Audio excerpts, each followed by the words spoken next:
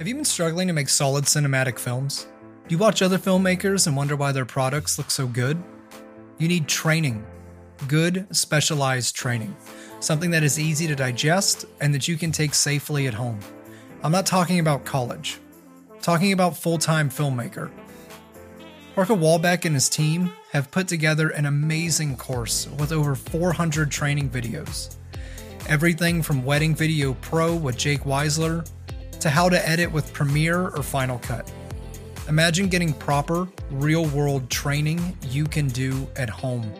Imagine the impact that would have on your work. Your skills increase, your quality increases, and then so do your prices. Click on our affiliate link below, take the free online training on their top 10 secrets to achieving cinematic shots, and see what full-time filmmaker can do for you. We did it, and it propelled our business. Hey everybody, and welcome to the Wedding Videography for Beginners podcast. I am your host, Phil Beabout, and today we are covering creating a powerful brand through Instagram with Taylor Petronovich from the Level Up Your Wedding Film Business podcast. She is just so articulate when it comes to what you should be doing when it comes to Instagram, how you should be managing that Instagram, how you should be cultivating it, what you should be doing. Just for those of you that don't know, Taylor, she's really just quickly become kind of the resident expert when it comes to branding and curating that Instagram audience. You might have seen her before in other wedding filmmaking podcasts like How to Film Weddings. She's featured in Style Me Pretty. She's an insider. She's in Hey Hey Wedding Lady. It was really cool to sit down and talk to her and just listen to the way that she approaches Instagram and then what you can do to be using and leveraging Instagram to make you money. So, sit back. This is a great episode and let's get to it. All right. So Taylor, thank you so much for being on Wedding Videography for Beginners and our podcast. I guess let's kind of start from the beginning. How did you get into wedding videography? Yeah, so I, like most of us in the industry, kind of stumbled upon it on accident. I actually started a YouTube channel when I was pregnant with my first daughter. It was like a mom channel. So I did like reviews on parenting and baby products and vlogs and things like that. But right around the time my daughter turned 1, I decided that kind of content was not really something that I was super passionate about. But I had acquired a bit of a skill set and some gear. And I knew that I liked having something like to work on outside of being a mom and taking care of the house and things like that. So I was kind of brainstorming business ideas with my husband, and he actually suggested that I started doing some sort of videography. And originally I wanted to do like milestone videography. So I'm thinking like first birthdays, like maternity, graduations, things like that. Because there's an industry for that in photography, but quickly realized that there's not much of a demand for that in the video world. I know that there are a few people out there who do that and they crush it, but I wasn't willing to like create a whole genre of video services in my area from scratch. So I had kind of put a call out on my personal Facebook for anybody who has any event that they want filmed. And the girl that I went to high school with reached out to me asking if I could do her wedding. And I said, yeah, of course. Like, how hard could it be? It turns out it's harder than, I thought. But I did that first wedding and I fell in love with it and kind of quickly started like pushing myself out there on like Facebook, like wedding buy sell trade groups and things like that. And I was able to book, I think like 5 weddings from like September to November, that first year. And then that rolled into the next year and into a full 20 wedding season. So just kind of hit the ground running. Yeah. And right before I filmed that first wedding, I found out I was pregnant with baby number 2. So practically like my whole business life has been like balancing like family growth and being a mom and trying to, handle a bunch of things. So I feel like I'm well versed in, multitasking. Yeah. We should have made a podcast episode just about trying to get childcare. The It's rough. yeah, no, it's horrible. If you don't mind me asking, what are you charging on average now for weddings? Yeah. So right now my starting investment is at $64.25. And on average, my clients are spending somewhere in like the $8,000 to $10,000 range mostly. Oh, that's a good number. That's where everybody is trying to shoot to. So good on you. Like, congratulations. That's awesome. Yeah, thank you. When did you actually start your level up your wedding film business, like your podcast and that entire side genre that you have? Yeah. So I started the Level Up Your Wedding Film Business podcast in January of 2020. So as we're recording, it's the end of February 2021. So just kind of past my year anniversary, if you want to call it that. But it's been fun. It's been a journey. I've been having a lot of fun talking to interesting people who I would never have the opportunity to talk with face to face had it not been for the podcast. So I'm really thankful for that journey. Yeah, no, I actually listen to the podcast, so I love it. So yeah, I think you're killing it. Yeah. Let's kind of move into intentional business growth. Could we let's start to talk about kind of what that looks like, and what do you think you would recommend for somebody who's just starting out to really move into that intentional, not so much doing this on the weekends, but let's start to make some big strides type thing. Yeah, well, first of all, I would say that everybody's businesses and everybody's journeys are different. And so as much as we may be tempted to look at other people and kind of see what they're doing and try to emulate that, I think that's a mistake.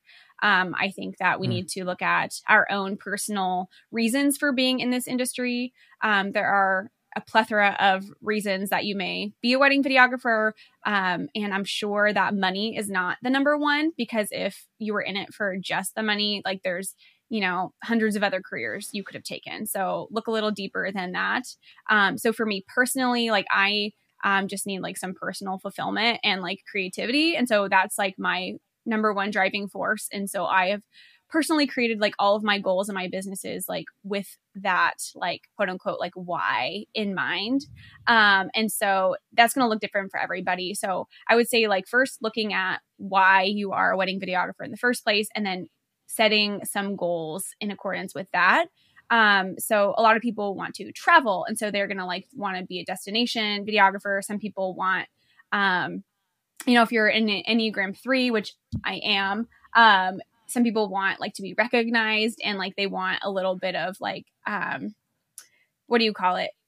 Like, I guess just recognition, like within the industry. So there's lots of different reasons. So pinpoint that. And then I would set like some goals for yourself, starting with like a 5-year goal, and then work it back to like a 1-year goal and like 6-month goals. And, being realistic with yourself and like what you think you could do. So you, Phil, and your wife, Brittany, you guys are in a similar situation as me. Like we both have like young kids, young families, childcare is an issue. So our work week is going to look a lot different from somebody who's single and like has all the time in the world. Right. And so we do need to be realistic with that.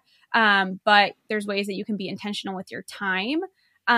So for me, I knew that I wanted to kind of move into the luxury space. And it's not for me like really about the money. Like I just want to film really beautiful things, and like the more money somebody is spending on their wedding, like the more beautiful it's going to be with more flowers, etc. So that kind of feeds into my why of like the creative fulfillment. And so I would say that's number one. And then identifying your ideal client who should also be in alignment with that. So, identifying the work you want to create and what like really like sets your soul on fire and makes you excited to wake up every morning and go to work or sit at your desk. That should be first and foremost. And then you can kind of backpedal it like, oh, okay, well, what kind of person, what kind of client is going to be drawn to this kind of wedding that I want to capture, this kind of work that I want to create. And then you can create your brand that can speak to that client, if that makes sense. So it's like reverse engineering, starting with your why and why you want to be a videographer. And then everything kind of falls into place once you have that set and clear. All right, so let's go into the importance of having just a solid brand, just coming off of what you had mentioned with branding and finding your ideal client. And I know us personally, we've really just started digging into our brand. We, like I'd mentioned, that 3-day workshop was really helpful in trying to pull some good questions together to identify your ideal client and get your brand together. And how would you recommend people just going into that ideal client? Like if they were just starting out and they wanted to really start to target that portion, like where do you think somebody should start? Yeah. So, we started the question with talking about branding, and I do think it's important to kind of note that your entire brand should be circled around your ideal client. And so, especially to people who are new, I would not go spend a lot of money on like a brand designer right out the gate. I think that you should take some time to experience like some different types of weddings, different types of clients, and really see what you like. And that's just me speaking from experience. Like for a few years, I thought I wanted to go into adventure elopements. But after actually like doing some of that type of work, I realized that like I did not want to be climbing mountains at 4 a.m. to do like a sunrise. You know what I mean? So, so if I would have spent, thousands of dollars on a brand catering to that kind of client, like I would have been really not happy. So I do think it's important to experience different things, find out what you like, find out what you don't like, and then really go from there. And I think that it's important to make sure your ideal client is in alignment with going back to your why, like what makes you happy. And usually you'll see some trends in like your favorite clients. Like you'll be able to pull out pieces with clients that you've already worked with of what you liked about them. Maybe it's their personality, maybe it's their story, maybe it's where they got married, things like that. And you can kind of like piece it together. I think it's also helpful to base your ideal client around a real person. And that can be anybody from somebody you went to school with to like an influencer or something like that. And so that's what I did. I was able to find somebody who I had actually been following for a while. And I was like, this is exactly who I want to like film. I can see like her personality, like her likes, her dislikes, and like, I'm going to focus my entire brand like around her. But most people do try to like find like a fictitious person. Like they'll create like what they call an ideal client avatar, and they'll give them a name and like come up with like a past history and like a future and a career and all these things. So those are both ways are fine. I just am a visual person, so it's easier for me to like actually have a real person like in mind when I do things like that. But then I know that a fear that comes up in a lot of people is that like you're going to be repelling people who don't fit into that ideal client and who are not attracted to your brand. And that's the whole point. Like we can't serve everybody. And it's so true. Like a master, what is it? Like a jack of all trades is a master of none. Right. And so like, yeah. So if you're not like trying to specifically target like one specific type of person, you're just going to get like a bunch of like hodgepodge things. And then it's really hard to build your brand off of that. Yeah, ideal clients are important. But then once you kind of have that nailed down, like maybe around like the 18-month or 2-year mark in your business, yeah, it can take that long and that's fine. Then you can start working on creating some actual like long-term goals for yourself. You'll know where you want to end up in the industry. Like I already said, like don't base this off of everybody else that you see posting in Facebook groups or whatever. Like a lot of people think that they want to do like high-end or luxury, but then they realize that those kinds of clients like don't have the personal connection with them because you're not even like working with the client, working with the planner. And so like that doesn't speak into their why because they love the personal connection. You see what I'm saying? So like keep your blinders on, stay in your lane. Don't look at what everyone else is doing. Just like do what you want to do for your own reasons. Sorry, I like lost where I was going with that. This is what happens when we record live. Yeah, no, that's cool. We're in year 3 and it sounds like a Harry Potter movie, but we booked our first wedding with a planner, and you're right. It was 100% different experience. The planner signed the contract. We just interacted. That's solely with the planner and that was it. So it was a very, very different experience where, there was the phone call was with the discovery call was with the planner. And so it was different. Yeah. And I'm not too sure how I feel about it. Like at first, one part of me thinks that it's not social. Like there's no connection between us and but another part of me thinks that it was also super easy. So it's like a give and take with us right now. Mind you, it was the first one, so I'm not too sure where we're going to land with those in the future. But yeah, it was different. It was definitely different. Yeah, and I mean it's good to experience it. But how horrible would it be if you went and spent $10,000 on a branding suite and a website catering towards these luxury clients who all of them would be working with a planner like this, and then you decide, oh my goodness, like I'm missing that personal connection, and that's why I love what I do. Like, then you'd be so unhappy, and then you might as well be working in a cubicle somewhere. So, like, I don't know. I think that you just need to be happy in your business. Yeah, no, that's a big sunk cost because you ain't getting that money back. So no, that's a big deal. So I guess with everything with what we've been talking about, my next question was going to be like, what should people who are starting out really focus on? But I guess, do you want to kind of elaborate? Because we've been talking about that for a minute now. So, really digging into like their why. And I think that's a perfect answer to that question. And that's what I've picked up since we've been talking. So I guess, it's very important to identify why you do this, what you love about it. And then I guess, how would you start to communicate that through your website?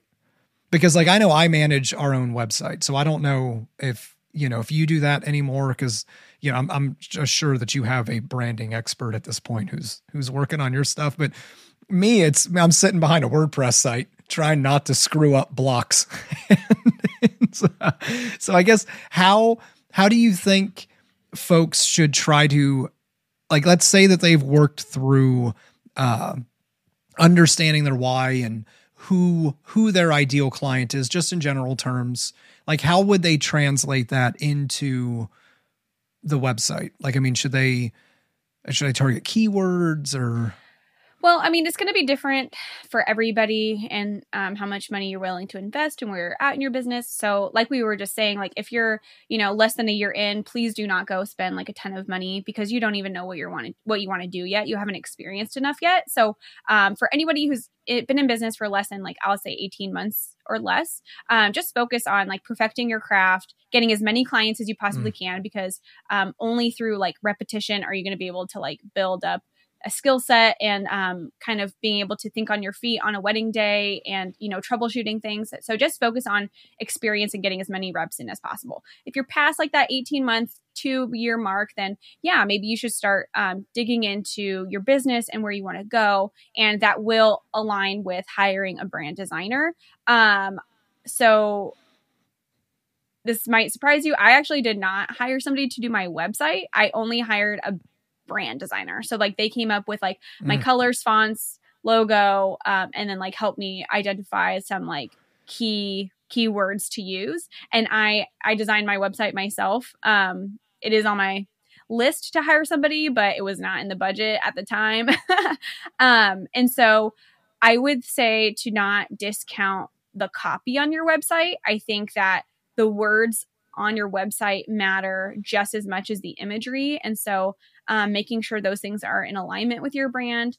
A really easy example is like, we all choose different words to use to describe what we do. So there's videography, filmmaking, cinematography, right? Those are like the 3 major ones. And like, you should pick one and stick to it. So like, if you say you're a filmmaker, don't go talking about videography, talk about your wedding films and like the filming process, not the video process, right? So like keep one, because that's like part of your brand. And similarly, like, yeah, continuity is king. And so just using myself as an example, like I am focusing on a little bit more of like a elevated experience, an elevated brand. And so I'm not going to be like, hey y'all, right? Like that just like, I speak like that maybe in real life sometimes, but like not on my website because it's not in alignment. And so making sure everything is, just like continuity, right?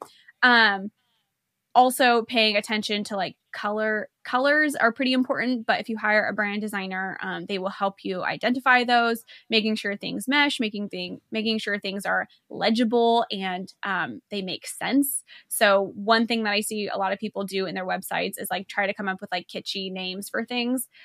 So like instead of it saying like the contact page, they'll be like get in touch here, or hop on the phone or something like that. And then you click it and it takes you to the contact page with the contact form. So I think that people are like trained to land on a website and to look for specific things. Like that's just how we act as humans. And so just do kind of the norm. Like don't try to get too creative with it. I think that's just really confusing to like the user. And people have such short attention spans that unless they were like dead set on hiring you in the first place, they might just like get frustrated and click off. So we don't want that. We want them like to go through your process on your website and like inquire. That's the whole point, right? So, yeah, no, we've really started to focus on the vernacular that we have, and like no longer calling things packages or collections.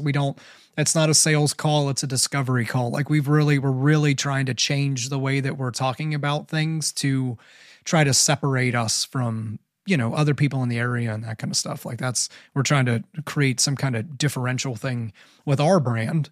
And that's based on us trying to do exactly what you were saying, trying to isolate that ideal client, trying to build things around that and really figure out who we are. 'Cause you're absolutely right. We shot a bunch of different weddings, whether they were in churches, outside of churches, on beaches, in clubhouses. Like we shot a lot of different weddings, including some like Greek Orthodox, Catholic. Like we were doing a bunch, and we've thankfully been able to do that, to sit down and say, you know what, we like this, we don't like that. Like this is what we should be targeting. And you are 100%, I think you are definitely an expert when it comes to this subject, because everything that you're saying is really resonating with me, because we're trying to do what you're saying to do. So I know I personally, I go back and listen to these. I'm not taking notes because I don't want to be rude while we're talking, but I personally go back and re-listen to them. Like I'll go back and re-listen to it, and then I start jotting down notes and that kind of stuff, because there's so much good information that comes out of things like this. And I guess with that being said, just out of curiosity, if someone started their business and they got their brand off to the wrong start, so like it was like their website was, jacked up, or they had bad reviews. Like, is there anything that you would recommend? And we're not in that position, so don't think I'm asking because I'm like, oh my God, we had a wave of bad reviews come in. What would you just recommend to people just in general on how they could probably shift back into like the brand that they wanted and maybe fix some things? Yeah, so I would say the bad reviews is a whole different can of worms. There are some things that you can do. Number one, if the review is left on a site like The Knot, Wedding Wire, the best thing to do, especially if you don't feel like you are at fault in any way, is to reply to the bad review. You can easily negate what people are saying through a nice response, and then think of it from like the end user's perspective. Like, let's say a prospective client hops onto The Knot. They see, Phil did a terrible job. He ripped my dress and then he didn't record the ceremony, something like that. And that's not true, of course, because you're super talented. And so you can respond to the review right there on The Knot and say, hey, Annie, I'm so sorry that you feel like you had an unfortunate experience with us. I totally understand, and I wish we could make things up to you. However, we did not do XYZ, XYZ, XYZ. These are unfounded.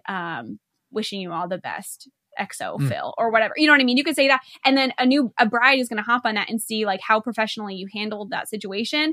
And what you said is going to resonate with them more than like what the person complaining said. So that's the first thing. So like, especially if you feel like you are not really at fault, respond to those reviews. That there's so much power in that. More is said by being silent than is said by a response, right? So we want to get ahead of it. But hoping that the listeners don't have any bad reviews. So I have experience with rebranding. I started my business with like a completely different business name and different direction. And I made a big hoopla out of rebranding. Like I leaked, sneak peeks, and I hinted at something big coming, and I did like a huge unveiling and got a lot of great responses. So that would be the way I would suggest going. Get a brand designer in the works if you need to change your business name so that things are in alignment. Do everything behind the scenes. Leak a little bit of excitement and like just little glimpses that you're working on something big, and then like come up with a strategy to like relaunch. I think the worst thing that you could do is like to silently change things, because no one's going to really know and they're going to be confused. They're going to be looking for who they thought you were and then not be able to find you. Right. And so, that would be what I would suggest, is come up with like a relaunch strategy and like celebrate it, because yay, you have a new direction, and that's worth celebrating. Yeah. Build that excitement. Yeah. No. Yeah, absolutely. And people care. Like our frienders, like they care about you and your business, and they want to see you succeed, and they'll support you. So yeah. And I guess everyone makes mistakes, and your past is your past. It's no big deal. Yeah. Yeah. No, I mean, this is a perfect segue. We're going to cut to a break, but when we come back, I want to talk about social media and specifically leveraging Instagram. So we will be right back. Do you still email a PDF for a contract? Are you struggling to remember who you sent files to or what those files were? You need a solid CRM, a customer relation management tool, a program that will send professional files and contracts all on your behalf. One that does not need to be printed, signed, and emailed back. Is this the Stone Age? You need HoneyBook. We've been using them for years now, and it increased our productivity by taking menial tasks and automating them. You can set up custom workflows to automatically send emails, payment reminders, thank you responses, etc. You can send brochures, questionnaires, and invoices too. We have 3 set up. 1 for when a couple inquires, 1 for after a call with a couple, and 1 for a booked wedding with 9 steps. That saves us so much time on the back end. What would you do with more time? Spend more time with your family? Spend more time working on creative projects? Or just simply relaxing? Use our affiliate link below to save 50% on your first year. Go ahead, it's on us. Start saving time and money today. All right, everybody, welcome back from break. We wanted to jump right into leveraging Instagram. And I know from a personal standpoint, some of our highest paying customers come from Instagram. And this year, specifically in 2021, we have had just as many referrals from hashtags on Instagram as we have from vendors. So Instagram is performing really well. And I don't think a lot of people put focus into the power of using something like Instagram to its kind of fullest potential. So I guess, or even social media, I think a lot of people kind of shy away from it. So what I'd like to ask is, where do you think someone should start when it comes to leveraging a social media company or social media account like Instagram? Yeah, no, I think you're so right. Social media for a lot of people, I think they kind of see it as like an extra, like if they get around to it. But I use it as like a primary source of marketing for my own business. I'm right there with you. I get probably close to half of my inquiries are from Instagram. But to get started, the first thing I would say is to totally wipe away the mentality that you have to have a large following for it to work for you. That is absolutely false. You do not need a lot of followers. All you need is to create an account and to be strategic in what you post and like all of the like metadata that you put in with each post. So the first thing is to, I guess, create your username if we're starting from scratch here. And yes, I suggest having a separate account for your business from your personal, because no one needs to see what you ate for breakfast, right? So have your own business account. I suggest having it just be the name of your company, if possible, if it's not already taken. And then the next thing you can do is your name, which is separate from like your username. Your name is actually a searchable like field. So if somebody is going in and typing in like New York City wedding videographer, like if you have named yourself that will pop up under the accounts. And so be strategic, like probably location-based searches are the best way to do it. So for a while I had myself as like Sacramento wedding videographer, and that would come up in searches for a lot of people. So don't discount that. Having it just be your first and last name is like a huge wasted space unless like you're already well known and people are searching for you. Then I think you should definitely have that be something searchable wherever your clients are searching. The next thing would be, your description. Make sure that, or like your bio, I guess. Make sure your bio is an intentional choice. So we've been talking about ideal clients a ton. So make sure it speaks to them.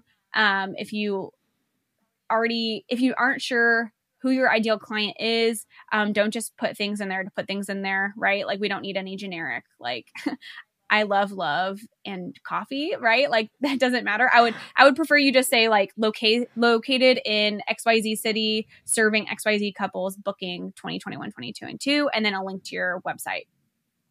The next thing would be your grid. So that's like what you're actually posting to your account. This is the most important part because this is how you're going to get found. I use Instagram for, I would say, 3 main purposes. Number 1 is like organic search, or like to be found organically by clients. Number 2 is to build relationships with other vendors. And so that leads to referrals. And number 3 is to have it as a part of my brand. So maybe someone didn't find me through Instagram, but they're definitely going to search me on Instagram to make sure I'm like legitimate. And so I want to have like essentially like a storefront on there that like legitimizes me and shows that like I'm a real business and I'm not just going to like take their money and leave. Right. So those are my 3 main. And so I cater all of my posts to one of those 3 or a combination of those 3 purposes. And so especially if you're getting started, I know that this podcast is called Wedding Videography for Beginners. So I'm going to go ahead and assume most people listening are newer to the industry. My biggest piece of advice is to not think of your Instagram as your portfolio. It is not your portfolio. It is a means to be found through marketing. So you can post the same wedding as many dang times as you want, and you can cut it up in as many ways as you want. You can create, Instagram videos just for Instagram from these different weddings. I've come up with like 20 different ways you can cut up a single wedding to post like fresh and like new content. Just an example would be like just the bride details. So shots of just the dress, just the shoes, and like maybe like her makeup or something. And so you can see how that can kind of like extrapolate over like the course of your wedding. Maybe just the first look, And so get creative, post as many different things from each wedding as you can, and then hashtag the heck out of it. You can have 30 hashtags per post. Or Instagram has blatantly said it does not matter if the hashtags are in the description of the post or if it's in a comment. They both will rank the same. So do whatever you want. I toggle between the 2 depending on how I feel when I'm posting. But I would say at least 15 of the hashtags should be, again, location based, and you can get creative based on what you think clients may be searching. So I'm going to use myself as I stumble a little bit. As an example, I am in Sacramento, but I serve Napa, Tahoe, San Francisco. So I'm going to hashtag as many variations as I can. Napa wedding videographer, Napa wedding videography, Napa wedding. Napa wedding photographer. They still might find you there. Lake Tahoe wedding videographer. Tahoe wedding videographer. Lake Tahoe wedding videography. You could see how many different combinations there are, and thank God we have 30. And then if you want to do some more broad ones, maybe like California wedding would be like one of my broad hashtags. And that's really just in case like maybe like a planner was searching or something like that. Maybe they'll stumble across. So that's kind of like the nutshell. Your description is equally as important, but it can get confusing as to what you want to post. I would say stay away from love quotes or song lyrics. Those serve no purpose. I would prefer you to say like, still dreaming about Phil and Brittany's gorgeous wedding on Lake Pukatui, or whatever. Is that a place? No, it's. Oh, I was like, man, I thought maybe it was in Northern California. I was like, oh. it's from a kid's show. Oh, okay. You can tell I have little kids. But you can see, and you can actually like Google like ideas for Instagram captions, and like they'll prompt, like there's a lot of prompts out there that you can find. And then maybe you haven't even shot a wedding. Well, my best piece of advice is to create something in the form of a styled shoot. I do a ton of styled shoots. They're, if you're unfamiliar with the concept, it's essentially a fake wedding where a team of vendors will come together and create something beautiful. So there'll be a florist, models, hair and makeup, a venue, whatever. You can include as many or as few vendors as you want. But that's the best way to come up with content that's like on brand for you. And you can, again, push that out as much as you want on Instagram. Like there's no rule. You don't just have to post it one time. It's not your portfolio.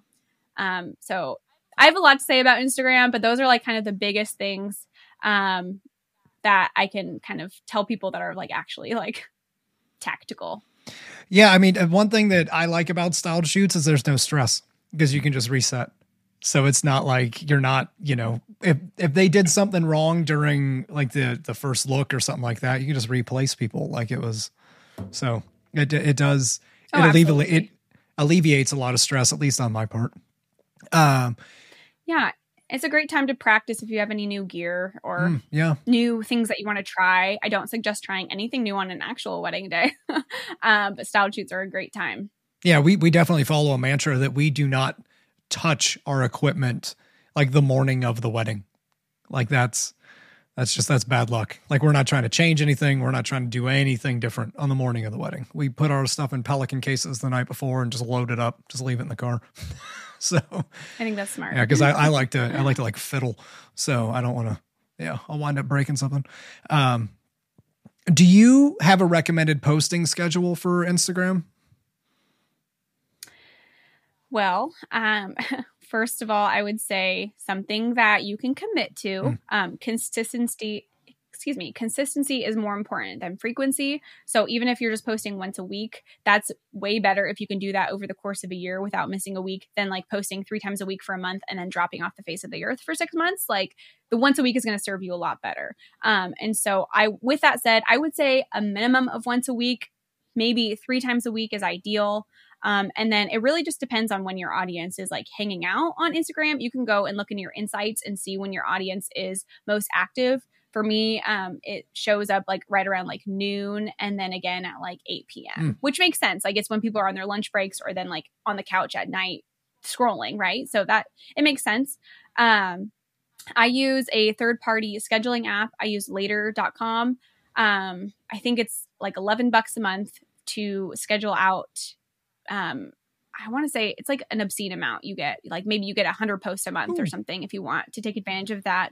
And I think it's very worth it. That goes into my marketing budget. Like I don't, advertise on like The Knot or anything like that.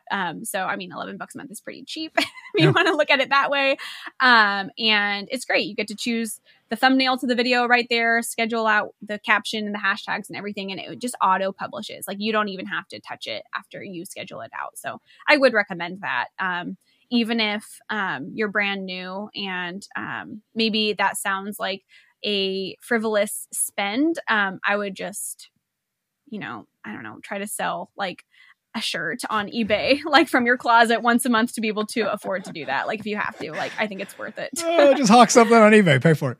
Yeah, no, it's funny because that's how I bought all of my gear at the beginning. Like I purged my closet and sold so much stuff so that I could buy my gear. We sell our gear when we're done with it on eBay.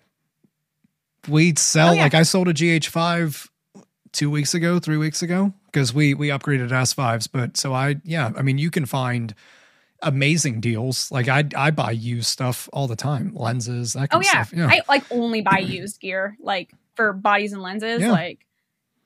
save so much money. Yeah. And I want to go back to, Taylor was talking about looking at your insights. In order to look at your insight, you have to have a business profile. So it's really important, again, what she said with not having a personal profile and having that business profile. That way you can get access to things like your audience insights. That's a very big portion of it. And I'm glad that you brought up the third-party software, because before the call I was asking a personal question about Facebook Creator Studio and how I cannot get it to work for the life of me. So I would highly recommend to do what she said and just go with something that works. So, because we try to post once a week and we just stick to that once a week. We don't, I think that once a week for us and where we're at in our market, once a week works really well. And that's not like super strenuous. That's not like a big lift. So yeah, it's super doable. Yeah.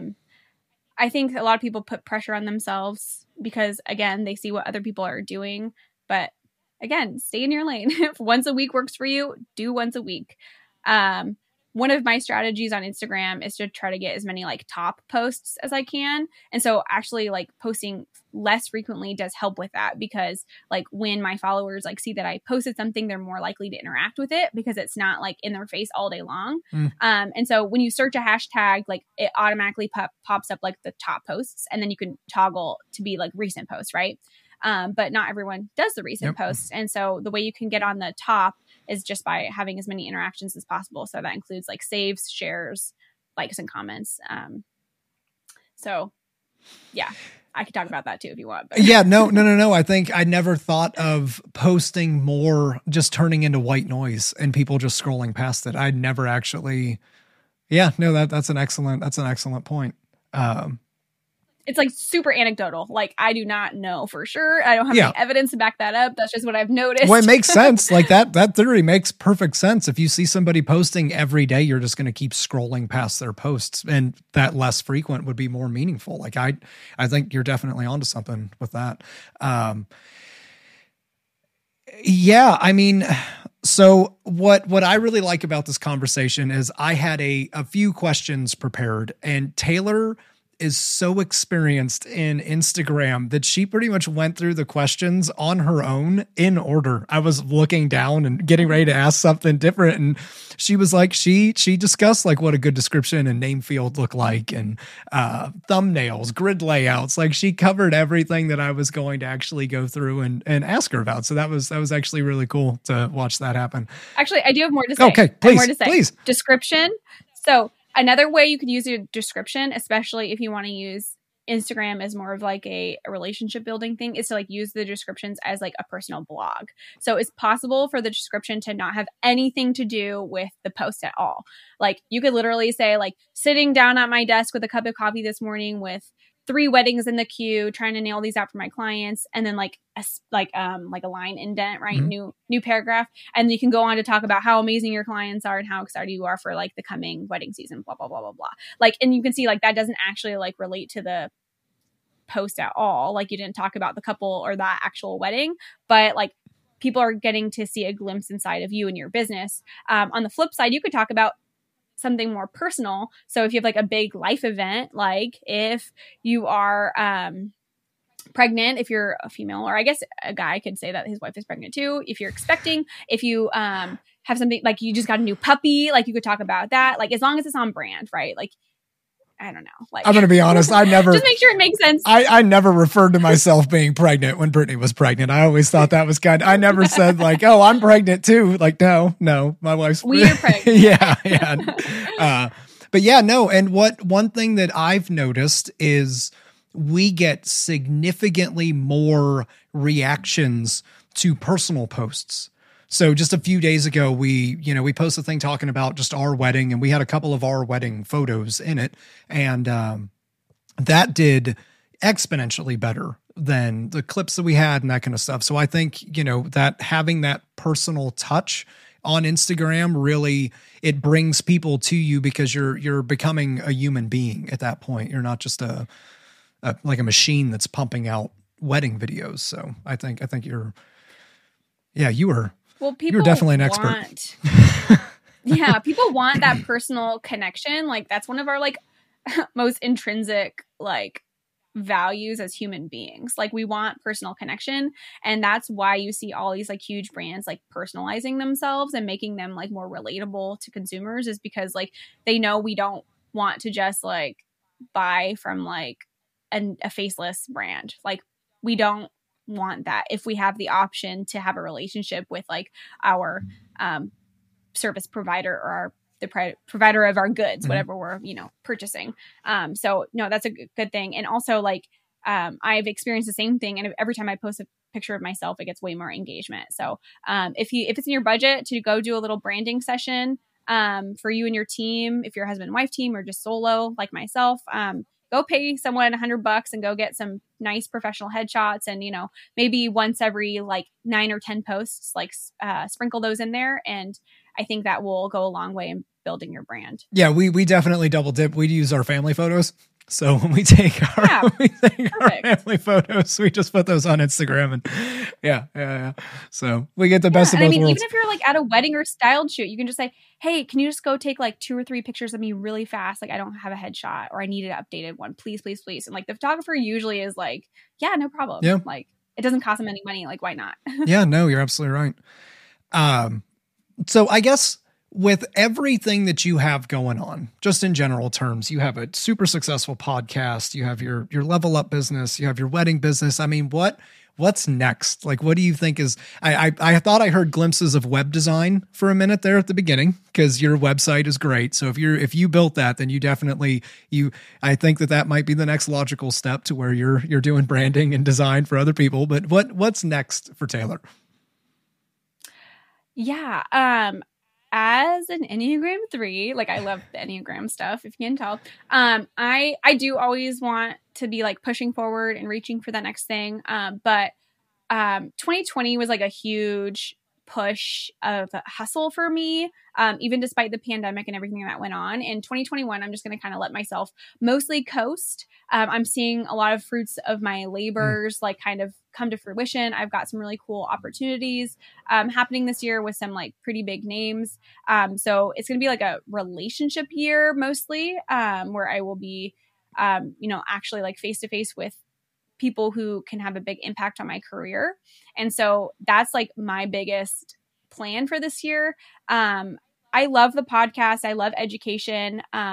But since my like why is like a creative outlet, like filming weddings is like always like my number one, and like having that business will always be like my primary focus. Mm-hmm. And so just kind of seeing how far I can get with that. So I guess continuing laying groundwork for coming years. I think that there's no ceiling in what any of us can do as videographers. We can literally push as hard and as far as we want to take our careers. And that's kind of what I want to do. I just want to see how far I can go. I would love to, do a celebrity wedding or two. I would love to go to Europe. And shoot some like Amalfi Coast wedding, like that would be really cool. And so right now I'm just forming those relationships I would need to be in place in order for those things to happen. Because once you reach like a certain level in the market, like your clients aren't finding you on Instagram or on The Knot, like it's all word of mouth. And so I'm going to be intentional with my relationships this year. Yeah, no, I think that you touched on something that's really, really important. So I was in the military, and I use a bunch of military acronyms, but when you get to a certain point, when you're in theater, you start what's called sustainment and stability operations, which means that you're just letting things go. You're not doing anything new. You're in a mode to where you're just letting things play out for a minute. And I think what you just said was actually really amazing, in that that you've kind of pushed the gas far enough, and now you want to kind of just let it roll, let it play out for a year, and then you'll go back into, like, I think that was a really, really cool way of putting that. So, yeah. Thank you. Yeah. I mean, we live in this like hustle culture where it's really like put on a pedestal to only sleep 5 hours a night because you're so busy working all the time. But like, I think that's great, especially if you like you have a short-term like goal that you're working towards, but like that's not sustainable. And like we're humans, like we need to, have our lives too. And so it's fine to kind of toggle between hustle mode and coast mode, or what did you call it? Sustainment and stability. Sustainment and stability. Yes. Yeah, so that's where I'm at. Yeah, it's phase 4. It's phase 4, sustainment and stability ops. So yeah, no, I mean, it's cool working or sleeping 5 hours a night and, working long hours and your children don't know your name. So, like, super cool. Yeah, like that's, yeah. So I'm actually the worst at stuff like that because I need to like intentionally turn my cell phone off. I need to, because if I get a message from a client at like 8:30, I will go down here and respond to it. I'll take care of, whatever's going on. And I really need to break that habit to have more dedicated working hours. That way it's more life friendly. Like I believe in work-life balance. This is going to sound awful, but I think some people use that as a crutch, but I do, you do need to have some separation between work and that kind of stuff. I think some people push it to the extreme a little bit, but that's my personal opinion. But I mean, it's all in the name of sustainability. Like you really just can't like keep up that high level of hustle, like for 15 years. Like you just can't, like none of us can. Yeah. It'll probably kill you. Right. So yeah, finding your sweet spot. And some people can work 10 hours a day, no problem. Like that's just part of them. They're workhorses. Some people like need 4 hours. Like their brain is fried after 4 hours and just finding what's good for you. Yeah. I'm more impressed with people that are more efficient and that can get things done in a shorter period of time. Like that's what I and that's how I like to run my business. Like I like to be very efficient. And it's one reason why I like HoneyBook. It's because you have all those automated workflows and that kind of stuff. Like it takes time away from me and it's doing something that I don't need to do and I can focus on something else. So, well, totally. Taylor, I am so excited that you were able to come on the podcast. I'm very glad that we had a chance to have this conversation. You are definitely just a wealth of knowledge when it comes to branding and Instagram. And I cannot tell everybody, you have to subscribe to Taylor in the Level Up Your Wedding Film Business podcast. You've got to check that out. You need to follow her on Insta at Taylor. How do you pronounce your last name? Is it Petrinovich? Petrinovich. So the emphasis is on the I. Yes. That's very Eastern European. It is. Yeah. My husband is. That's awesome. I know my maiden name is Decker and like that, what simpler last name than Decker. And then I go to like the other extreme. Yeah, no, that's cool. And then also at the Level Up Co, you got to make sure that if she opens up a masterclass, if she's doing a Facebook Live, you have to check it out because they are definitely worth your time. And like I said, you're super talented and we were unbelievably lucky to have you on today. And I can't wait to have you on again. So I'm very excited. So yeah, thank you. Well, thank you. No, it was so much fun chatting with you. And I mean, if each recording ends with you just giving me all these compliments, like I'll do it every day of the week. Thank you. You're so sweet. Thank you. All right, so be sure to like and subscribe to our podcast, join our private Facebook group, Wedding Filmmaking for Beginners. And, I hope everybody's staying safe and healthy, and we'll talk to you guys here in a couple of weeks. All right, bye. I still haven't figured out how to end these things. I don't know how to close these out. I'm going to leave that in on purpose. Because it's like, it's just weird trying to end a podcast. Are you looking at a really nice camera you can't afford? Are you wondering how companies afford 6 Red Monstro 8K cameras and all the trimmings? You need to make more money so you can buy one. No, I'm kidding. You need to rent. Renting equipment is way easier than you think. You can ship it all back and forth from your house, and it's way cheaper than buying. Best of all, you should include the rental cost in your pricing to pass on the expense because you're shooting with better gear. Wouldn't it be great to use something other than a Canon SL2 for your next project? Rent a Sony a7S III or a Canon 1DX Mark III. You don't need to buy them. We rent additional cameras, lighting gear, and audio equipment all the time from Borrow Lenses. We've never had a late shipment or anything other than an awesome experience with their customer service. Use our affiliate link below to get renting today, and you'll have professional equipment tomorrow.